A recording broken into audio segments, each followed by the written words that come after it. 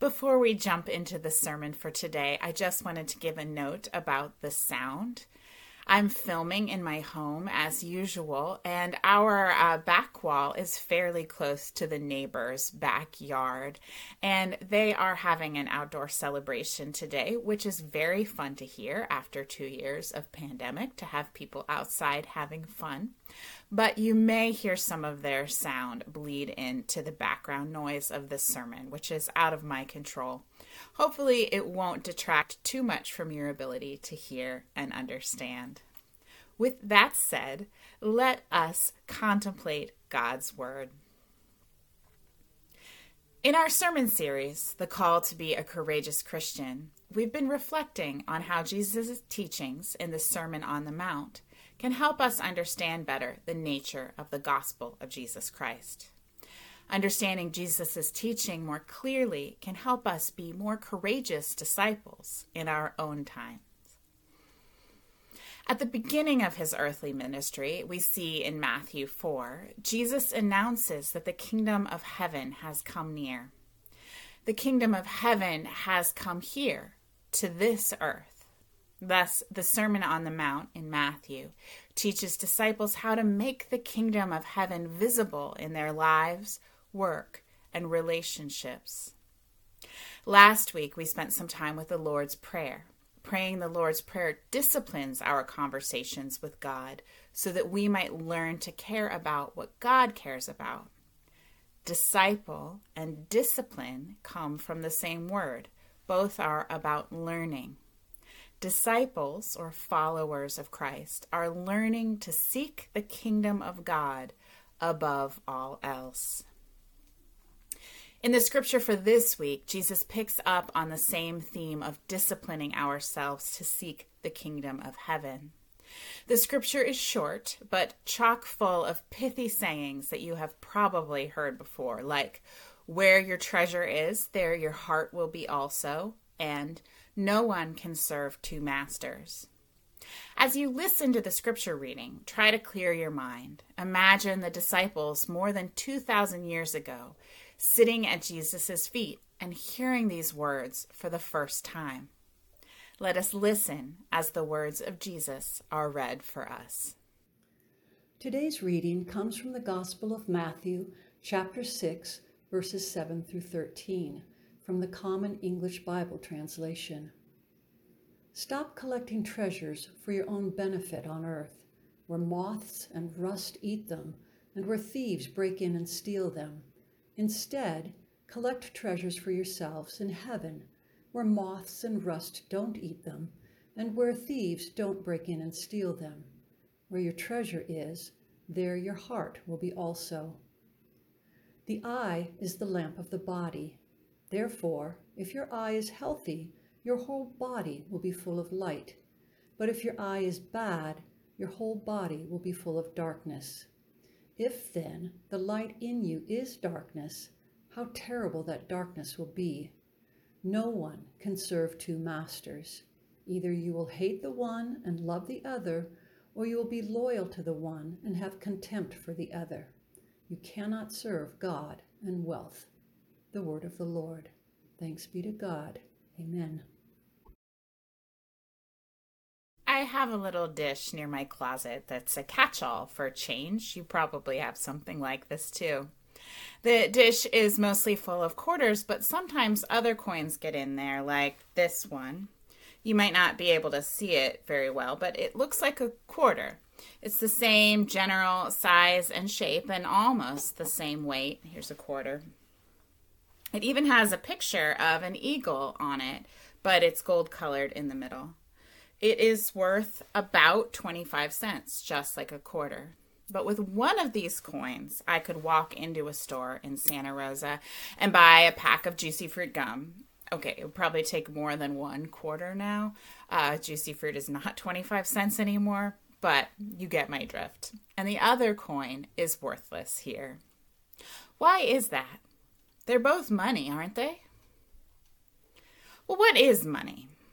The website for the International Monetary Fund says money is anything that can serve as a store of value, which means people can save it and use it later, like the little coins in my coin dish, smoothing their purchases over time. Money is a unit of account, so it provides a common base for prices. And money is a medium of exchange, something that people can use to buy and sell from one another. Money keeps us from living in a barter economy where we would need to trade a chicken, for example, for, a haircut. Overall, money is an idea. It's a collective idea in society that a shiny little item is actually worth something. Basically, we all agree together that money is money. We all together have to believe in money for money to work. That's why I can easily spend a quarter in Santa Rosa, but have to go to Mexico to spend my 5 peso coin. Treasure is similar in that treasure is any object that we say collectively has value, like diamonds, gold, and other precious metals and gems. For example, if we don't all agree that diamonds are valuable, then they are just shiny rocks. Money is a product of our collective imaginations, but that doesn't mean that the effects of having or not having money aren't real. Money is necessary.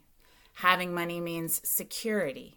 Money gives access to basic necessities like food, clean water, shelter, clothing, healthcare, education, and transportation. Money opens access to safety, like the ability to choose a safer neighborhood to live in. You might remember when preaching about how Jesus heightens the command against murder in the Sermon on the Mount, I shared how low income status is correlated with higher risk of being both a victim and a perpetrator of a violent crime. In general, living in poverty lowers health outcomes and life expectancy. So, if money helps us so much, why would Jesus come down so hard on storing it up? Remember that Jesus, in where we are in the scripture, Jesus has just taught the disciples the Lord's Prayer, which prays for God to bring in God's kingdom.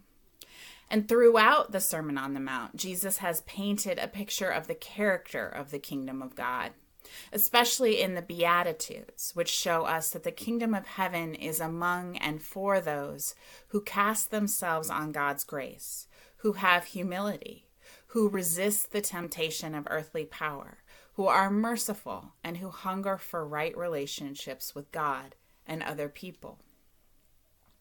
In praying the Lord's Prayer, Jesus was teaching his disciples to pray for help participating in the kingdom on earth now, well, in their time, but now. They were, with God's help, to live into the reality of God's kingdom among them right then. Notice that the prayer says we are only to pray for what is sufficient.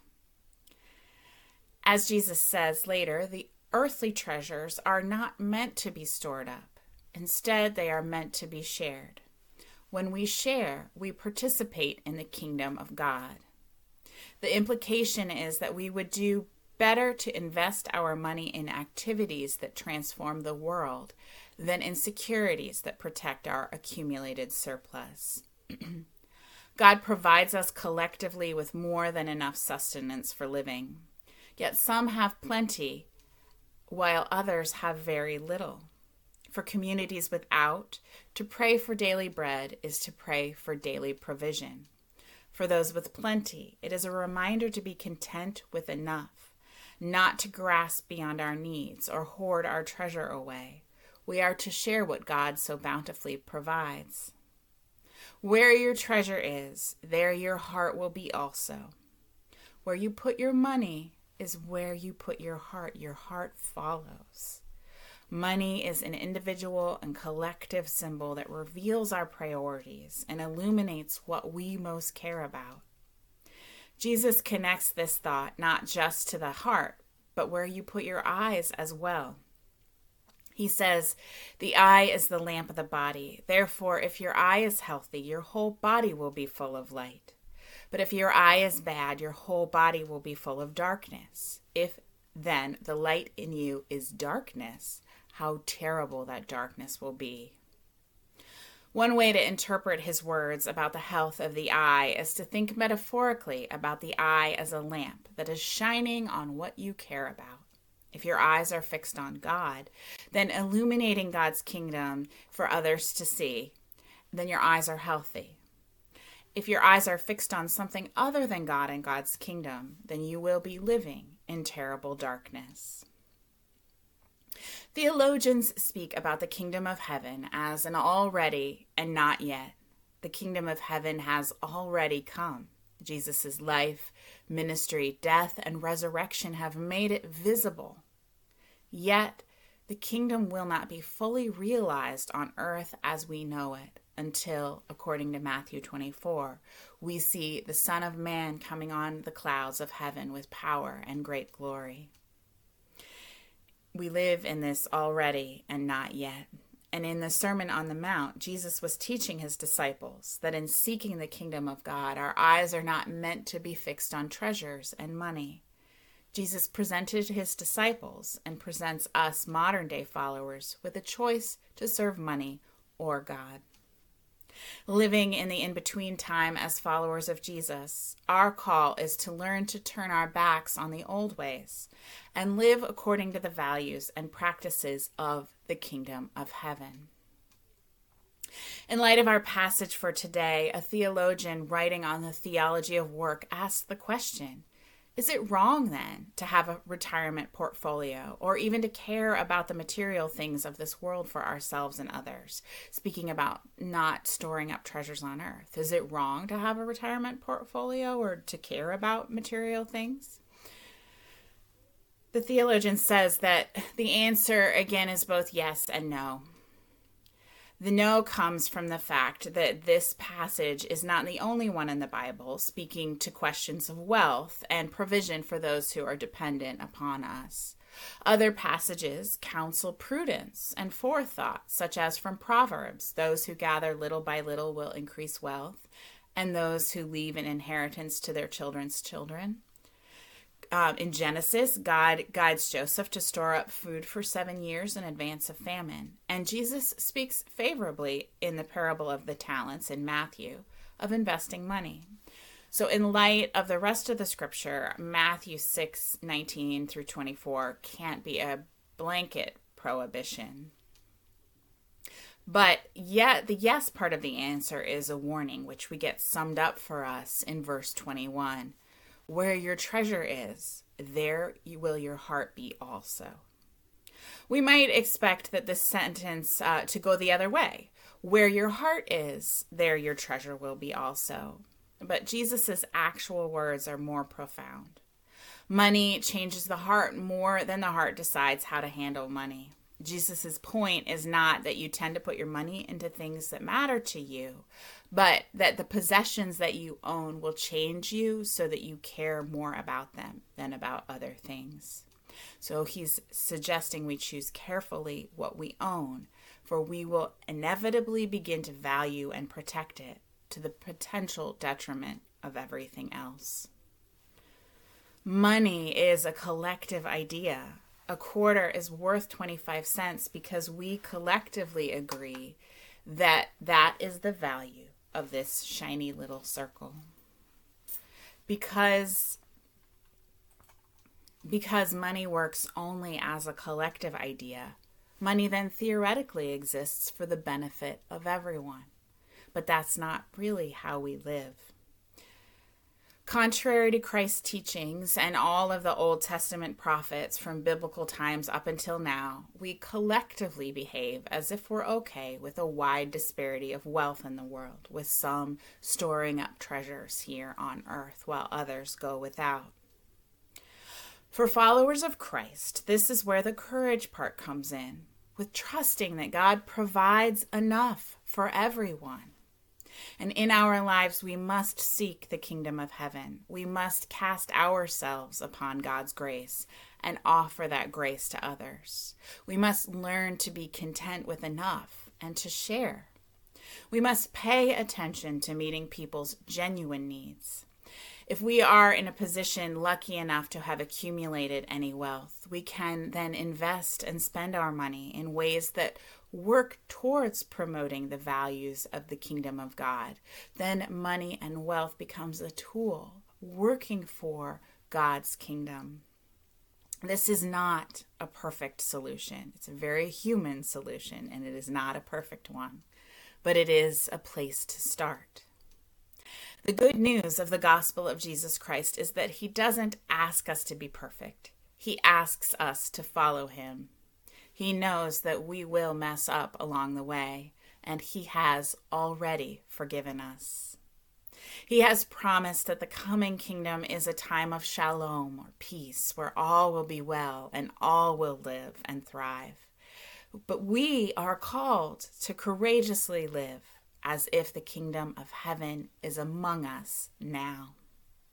May it be so. Thanks be to God. Amen.